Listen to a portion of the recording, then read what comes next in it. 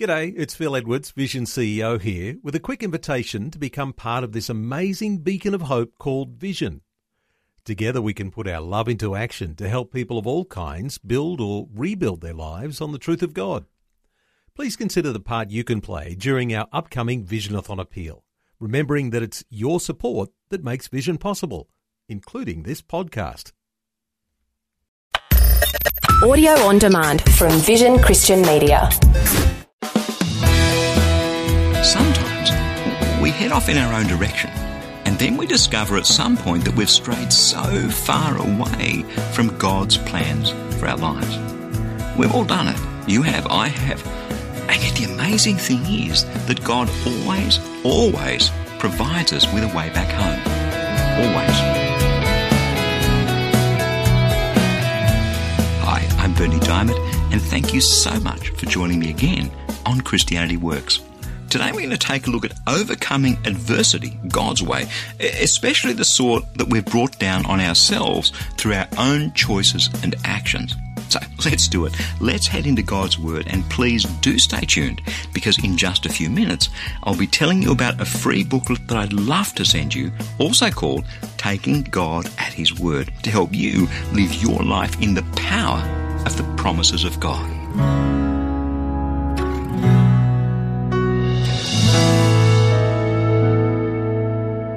Over these last few weeks on Christianity Works, we've been looking at what it means to take God at His word.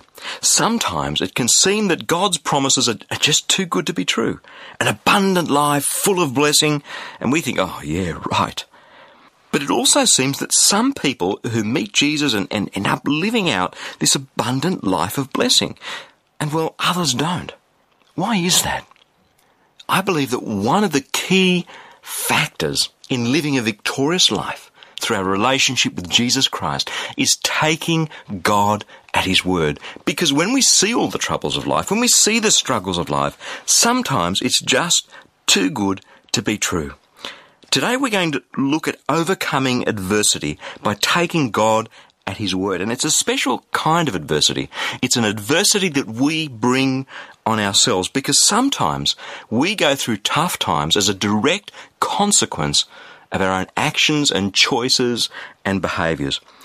Bad choices, wrong motives, wrong thoughts, wrong behaviour have consequences. If I spend too much money on my credit card, there are going to be financial consequences. If my wife Jack and I don't spend time together, there are going to be consequences in our relationship. We have to live out those consequences. And a number of times through the Bible, we see this principle that as we sow, so shall we reap. It's a spiritual, emotional, and physical principle that free choice has consequences. And we have this good and loving Father who lets us bear the consequences of our sin. The sin of gluttony. If we eat too much, we put on weight, we get lethargic, we get disease. What we eat and how we eat has a direct impact on our lives. There's a cause and effect relationship. As we sow, so shall we reap. And sometimes our own choices and decisions bring us to a place of adversity. Now, please, it's not always like that. If you read the story of the blind man, the man who was blind from birth, in John's Gospel, chapter 9, he was this man who was blind from birth, and the disciples said to Jesus, well, who sinned? This man, his parents? What sin caused this man to be blind? And Jesus said, it's no one's fault. There's no sin. This guy is blind so that I could heal him. And as I look back on my life, it's certainly true. Sometimes I have done things that have brought consequences on my life and have brought times of adversity. Sometimes it wasn't my fault at all. But today, we're going to look at that specific form of adversity that comes when we are living out the consequences of our own sin. And when we're in that place of adversity, how do we get out of it? How do we deal with that? What is God's way? What's God's wisdom for us? We're going to go to the last book of the Old Testament, the book of Malachi, chapter 3, and we'll be looking at specifically verses 6 through 12. So if you have a Bible, go and grab it, open it up. It's the last book before Matthew's Gospel. It's a short book, only a few pages long. And we're going to see the relevance of how God provides us with a road back. Now, in this particular passage, you may have heard this passage a lot of times in your church. We're going to read just right now verses 8 through 12. And it says this, "Will anyone rob God? Yet you are robbing me. But you say, how are we robbing you? And God answers, in your tithes and offerings. You're accursed with a curse, for you are robbing me, the whole nation of you. Bring the full tithe into the storehouse, so that there may be food in my house, and thus put me to the test, says the Lord of hosts. See if I won't open the windows of heaven for you, and pour down for you an overflowing blessing. I'll rebuke the locusts for you, so that it will not destroy the produce of your soil, and your vine in the field shall not be barren, says the Lord of hosts.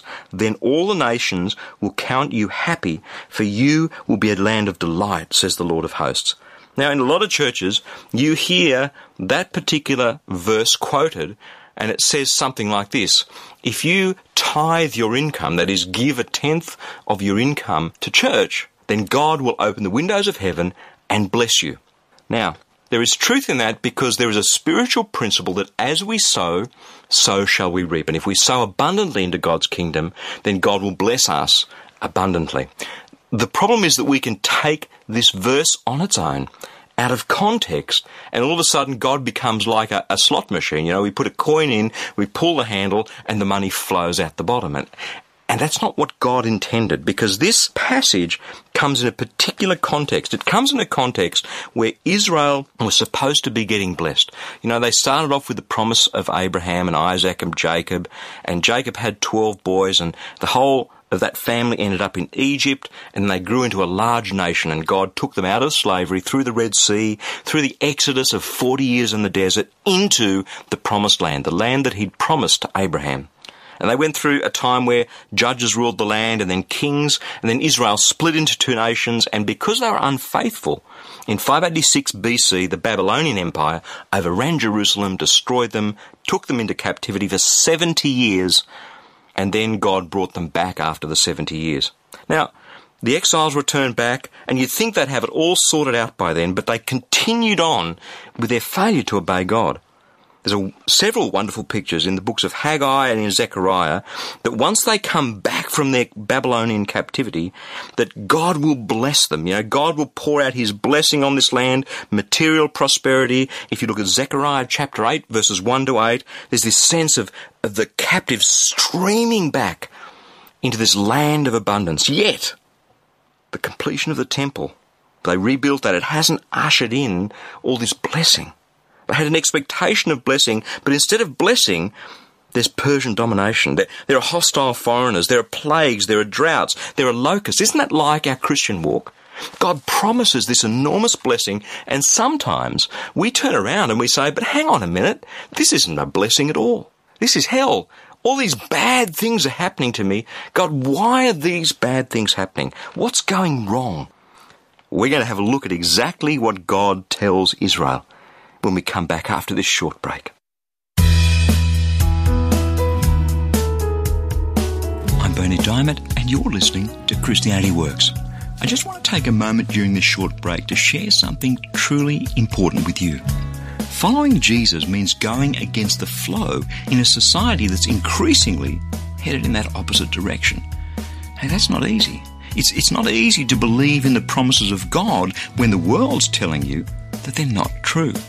That's why I'd love to send you a free copy of our latest life application booklet. It's called Taking God at His Word. It's full of life-changing, practical Bible teaching to help you live your life firm in the promises of God.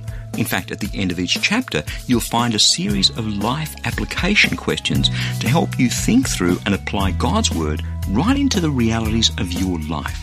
To request your free copy, stop by our mobile-friendly website, ChristianityWorks.com, or give us a call toll-free on 1300 722 415, and we'll send your free booklet straight out to you in the post.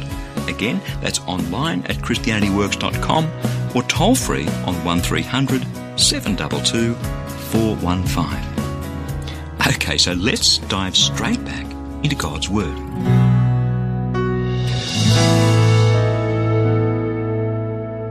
Well, there was Israel. They were back in the promised land again. They'd have prophecy after prophecy of blessing, and all of a sudden they discover, they turn around, they say, life is actually awful. Life is not going well at all. Have a look at what Malachi writes in chapter 3, verses 13 to 15. You have spoken harsh words against me, says the Lord, yet you say, how have we spoken against you? You've said it is vain to serve God. What do we profit by keeping his command or by going about as mourners before the Lord of hosts? Now we count the arrogant happy, evildoers only prosper, but when they put God to the test, they escape. In other words, things were not going as well for Israel as they expected from the prophecies that they'd been given. Now, Malachi is the last of the minor prophets, the last book of the Hebrew canon, the Old Testament. And it's a monologue from God. It's God's perspective. God points them to the problem and he gives them a solution. And here's the problem. Let's just quickly move through the book of Malachi and have a look what God says. In chapter 1, verse 2, he says this, I've loved you, says the Lord, but you say, how have you loved us? Is not Esau Jacob's brother, says the Lord? Yet I have loved Jacob, but I have hated Esau. I have made his hill country desolation and his heritage a desert for jackals. So God says, I have preferred you. When he says, I have loved Jacob, he is saying, I have loved you. God says, I love you, yet you show contempt for God's love. And then you look further down in verse 6, and he says, look, a son honours his father and servants their master. If I then am a father, where is the honour due to me? And if I am your master, where is the respect due to me, says the Lord of hosts to you, O priests who despise my name? You say, how have we despised your name? By offering polluted food on your altar. And you say, how have we polluted it? By thinking that the Lord's table may be despised. When you offer blind animals in sacrifice, isn't that wrong? Oh, that someone among you would shut the temple doors so that you would not kindle the fire on my altar in vain. They weren't putting God first. They weren't giving God their best. The whole sacrificial system was set up so that animals would be sacrificed, a blood sacrifice, to atone for sin. Now, we don't go through that anymore because Jesus is our blood sacrifice. Jesus died for us. We're forgiven through that sacrifice, but that wasn't the case back then. And God had commanded them to give their best, their first fruits, their best animals, their best food in sacrifice. And these people were giving God their second best or their third best. And worse than that, the priests were bored. Look at verse 13. What a weariness this is, you say, and sniff at me, says the Lord. You bring what has been taken by violence or is lame or sick, and this you bring as an offering? And further down in chapter 2, and now, O priest, this command is for you. If you will not listen, if you will not lay it to heart to give glory to me, says the Lord of hosts, then I will send a curse on you and I will curse your blessing, and indeed I have already cursed them because you do not lay it to heart. Their hearts weren't in it. They were going through religious rituals without ever really thinking about it. And the population followed them. In verses 8 and 9 it says this, but you've turned aside from the way. You've caused many to stumble in your instruction. You have corrupted the promise of Levi, says the Lord of hosts. And so I make you despised and abased before all the people, inasmuch as you have not kept my ways, but you have shown partiality in your instruction. So God's people have been through this enormous thing as a nation where Jerusalem was destroyed and burnt down. For 70 years they were in captivity. They come back. Wouldn't you think they'd have learned their lesson? Wouldn't you think they'd have it all sorted out? No. They do the same thing over and over again. And then look what happens. Verse 13 of chapter 2. And this you do as well. You cover the Lord's altar with tears, with weeping and groaning, because he no longer regards the offering or accepts it with favour at your hand. And you ask, why doesn't he? Because the Lord was a witness between you and the wife of your youth, to whom you have been faithless, though she is your companion and your wife by covenant. Did not God make her? Both flesh and spirit are his. And what does one God desire? Godly offspring. So look to yourselves, and do not let anyone be faithless to the wife of his youth. For I hate divorce, says the Lord God of Israel, and covering one's garments with violence, says the Lord of hosts. So take heed to yourselves and do not be faithless. He is talking to a faithless nation. People were getting divorced. They were being unfaithful to their wives. They weren't honouring God. They weren't putting him first. And surprise, surprise, God didn't bless them. Surprise, surprise, they were not living in the blessing that God had planned for them. The problem, according to God, is sin. And God says, you wonder why you're not being blessed. And they're thinking, has God taken a holiday? Can't he cope with us? Doesn't God want to bless me? Why are the locusts eating our food? What's going on? And God says, it's not my faithfulness that's at stake here. It's yours. I chose you. I uphold you. And I continue to bless you. I chose you. I uphold you. And the only reason you are still alive is because I am the same. Look at what he says in chapter 3, verse 6. For I, the Lord your God, do not change. Therefore, you, O children of Jacob, have not perished. The only reason I haven't destroyed you is because I made a promise to Abraham and to Isaac. I promised to bless their offspring, and you're their offspring. If I hadn't made that promise, I would have destroyed you by now. The problem is your sin, your imperfect offerings. Not the best fruits, not the first fruits, the second and the third and the fourth fruits. You're bored with me, you're unfaithful. And we do that sometimes in our Christian walk too. We're a living sacrifice. We don't give God our best. We get bored with God. We stop reading God's word. We stop praying. We stop enjoying his presence. And we chase after other gods, and we chase after worldly ideals. And God says, what's the matter with you? Are you surprised that you're not being blessed? The most important thing for God is the relationship that we have. He takes it so seriously. His son died to give us that. And we race off and we do other things and we wonder why God isn't blessing us. We are living through the consequences of our own sin, of our own rejection, of our own rebellion of God. And because the relationship is so important to God, he won't let the blessing flow while we're doing that. It's his way of giving us a wake-up call. It's his way of bringing us back home. It's his way of saying, I love you. So when we're living through the consequences of our sin, can I encourage you to hear those words in the middle of that? I love you so much. I'll let you live through those consequences. Well, God made a road back for Israel, and we're going to look at what that road looks like right after this break. I'm Bernie Diamond, and you're listening to Christianity Works.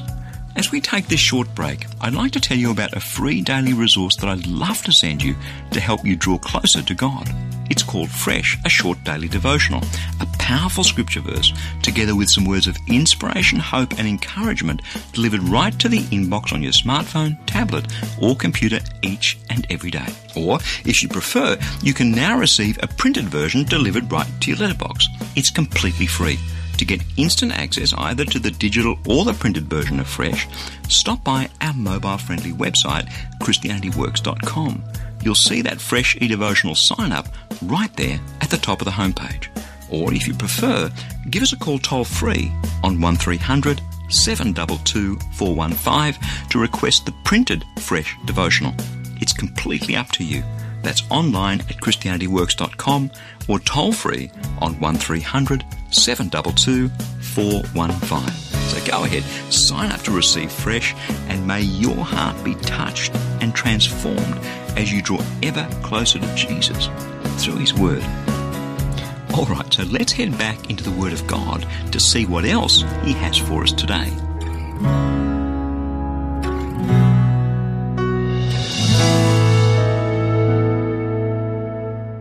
We're looking at this whole dilemma of what happens when we live out the consequences of our rebellion of God.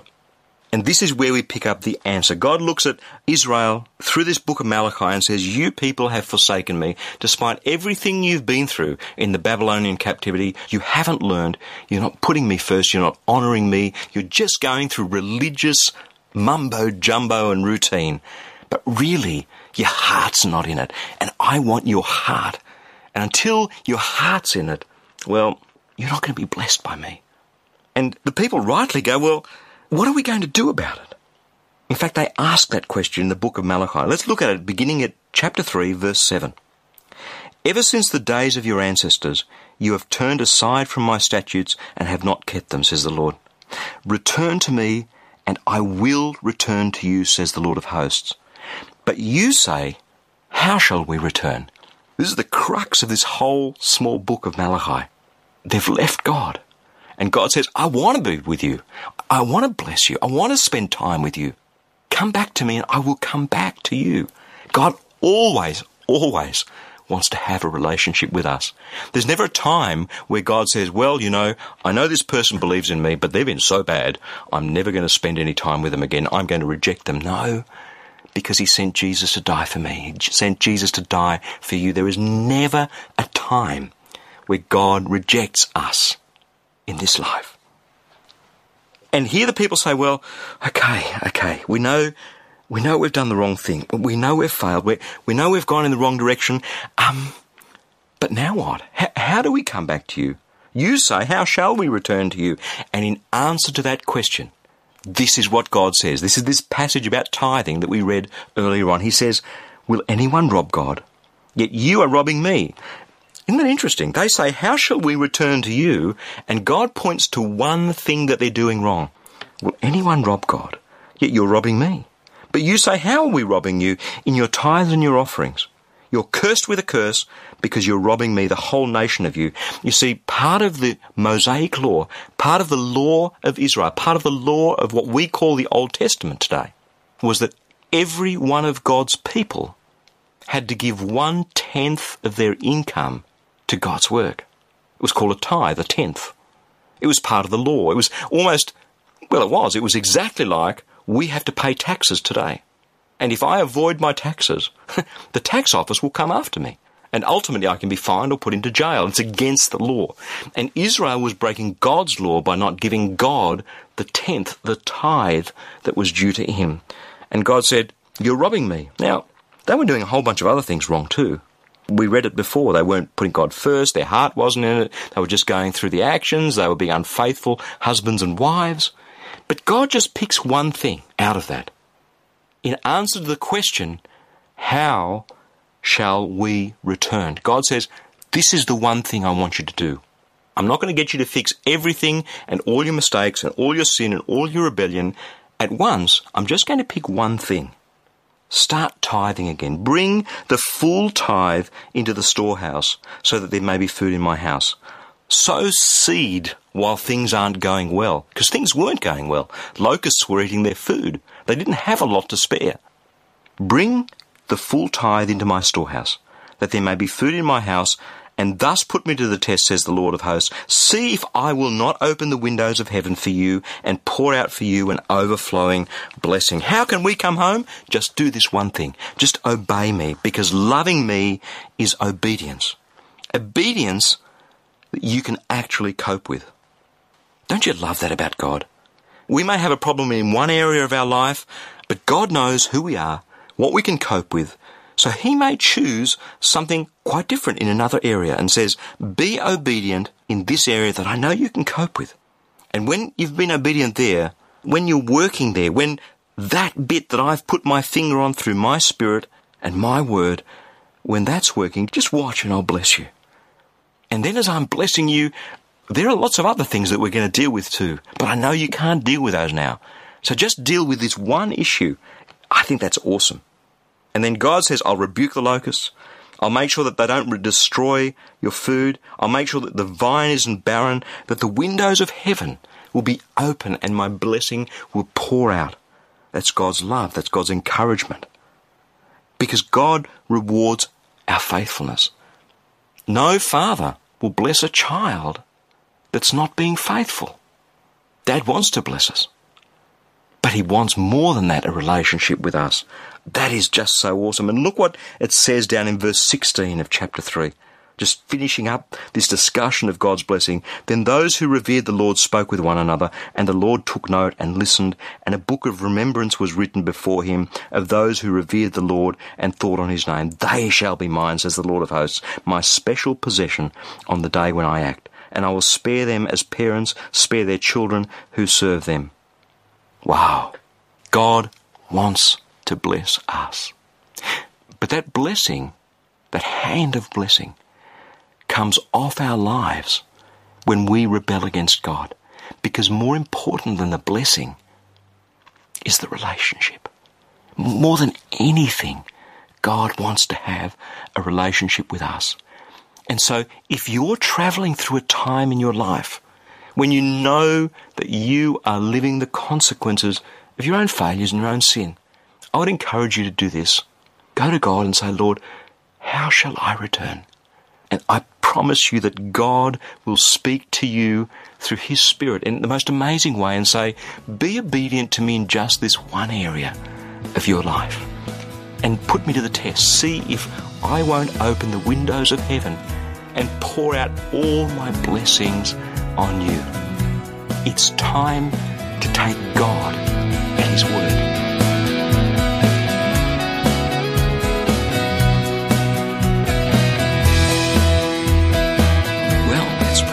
All we have time for today. But before I go, there's something truly important that I need to share with you. This program, Christianity Works, is encouraging so many people in over 160 countries to lay hold of the promises of God in Jesus Christ. Those powerful, life-changing promises in Christ and Christ alone. Amen? But that's only possible through the generous support of friends like you. Each dollar that you give toward the ministry of Christianity Works today will help reach over 2,500 people with a gospel message. So a gift today of, say, $35 can touch over 85,000 people with the good news of Jesus Christ. Wow, it's amazing. So let me encourage you to give a generous tax-deductible gift to Christianity Works today. You can do that right now, securely online, by visiting our mobile-friendly website, ChristianityWorks.com, or by calling 1300 722 415. And when you do get in touch, please don't forget to request your free copy of that life application booklet I mentioned earlier. It's called Taking God at His Word. Again, that's online at ChristianityWorks.com or toll free on 1300 722 415. Thank you so much for your support and for joining me today. I'm Bernie Diamond, and I'll catch you again same time next week with another message of God's love, God's grace, and God's power for each one of us in Jesus Christ.